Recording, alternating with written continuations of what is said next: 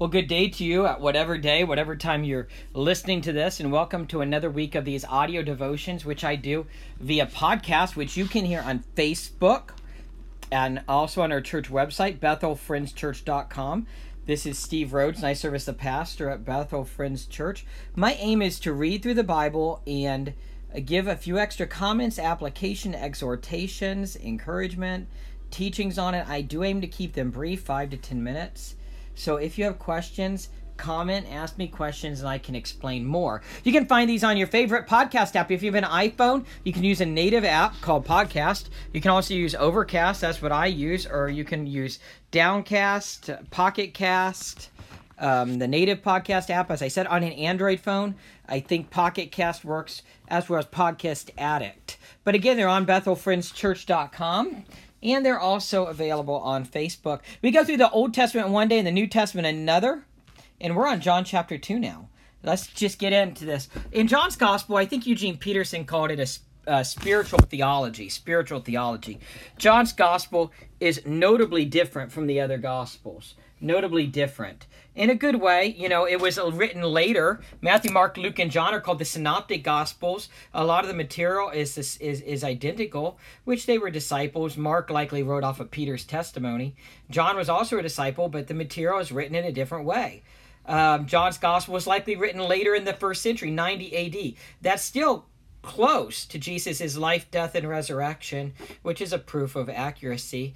Authenticity. So let's get into John chapter 2, the miracle at Cana. On the third day, there was a wedding in Cana of Galilee, and the mother of Jesus was there, Jesus' mother Mary. And both Jesus and his disciples were invited to the wedding. Notice, Jesus and his disciples were invited. When the wine ran out, the mother of Jesus said to him, "They have no wine." And Jesus said to her, "Woman, what does that have to do with me? My hour is not yet come." Now, when he said woman, that was a respectful way to talk to her during that day and age. And running out of wine at a wedding is a big deal back then, a big deal. The weddings would go for days. This could be the third day of the wedding. You know how it says the third day. That might likely be the third day of the wedding. Though I'm going to go up and see if I can check a real quick source on that third day and what it means. The third day of, hold on. Yeah, the ESV Study Bible says this is the third day, that is 2 days after Jesus' encounter with Nathanael. So it's likely 2 days after Jesus' encounter with Nathanael, which was in chapter 1, verses 43 through 51. He's in Cana in Galilee. Archaeological attention is focused on the excavation site of Khirbet Cana, 8.3 miles north of Nazareth, as the most likely locale for the Roman town of Cana. So that's just something to take note of. So they run out of wine, and Jesus says, "Woman, what does that have to do with me? My hour has not yet come." His mother said to the servants, "Whatever he says to you, do it." So Jesus' mother is expecting him to do something. Now, there were 6 stone water pots set there for the Jewish custom of purification, containing 20 or 30 gallons each. These are big, 20 or 30 gallons jugs of water pots. That's 2 or 3 measures, literally. Jesus said to them, fill the water pots with water. So they filled them up to the brim. And he said to them, "Draw some out now and take it to the head waiter."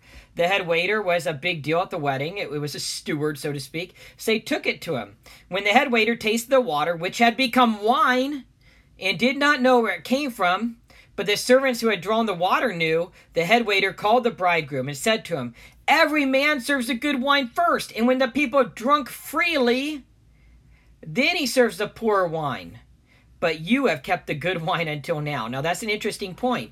During that day and age, they would serve the good wine first, then the people drink a little and they're intoxicated or something, and then they give the worst wine. And the head waiter is saying, "You have saved the best wine for the last," because Jesus turned this water into wine instantaneously, and it's the best wine.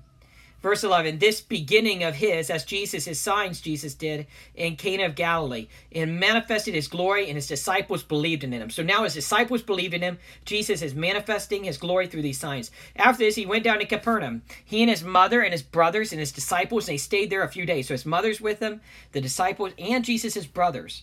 Now we're going to see the first Passover, and Jesus cleanses the temple. The Passover of the Jews was near, and Jesus went up to Jerusalem. And he found in the temple those who were selling oxen, sheep, and doves, and money changers seated at their tables. And he made a scourge of cords, and he drove them all out of the temple with the sheep and the oxen. And he poured out the coins of the money changers and overturned their tables. And to those who were selling the doves, he said, take these things away. Stop making my Father's house a place of business.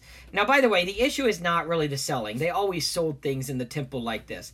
They always would sell the sacrificial offerings. The issue is they were selling for large amounts of money. Kind of like if we go to a baseball game today, the hot dogs cost way, way, way more than a hot dog might be at a grocery store or even at a basic restaurant. They're basically taking advantage of the people, because these people come to the temple and they need sacrifices. And it was too far for them to bring their own. Verse 17, his disciples remembered that it was written, zeal for your house will consume me. And that's a prophecy about Jesus from Psalm 69:9. Psalm 69:9. The Jews then said to him, what sign do you show us as your authority for doing these things? Jesus answered them, destroy this temple, and in 3 days I will raise it up. Now he's talking about his body there. The Jews then said, it took 46 years to build this temple, and will you raise it up in 3 days? Now they think he's talking about Herod's temple. In verse 21 says that. But he was speaking of the temple of his body, not Herod's temple. So when he was raised from the dead, his disciples remembered that he said this, and they believed the scripture and the word which he had spoken. Now, when he was in Jerusalem at the Passover during the feast, many believed in his name, observing his signs which he was doing. But Jesus, on his part, was not entrusting himself to them, for he knew all men. And because he did not need anyone to testify concerning man, for he himself knew what was in man. Jesus, being omniscient, being fully God and fully man, he knew what was in their hearts. And there's thoughts about maybe they had shallow faith or something. So Jesus knew all men, and that's what we're seeing right here. So we're seeing the beginning of Jesus' earthly ministry right here. And we're going to stop there. Have a good day in the Lord. God bless.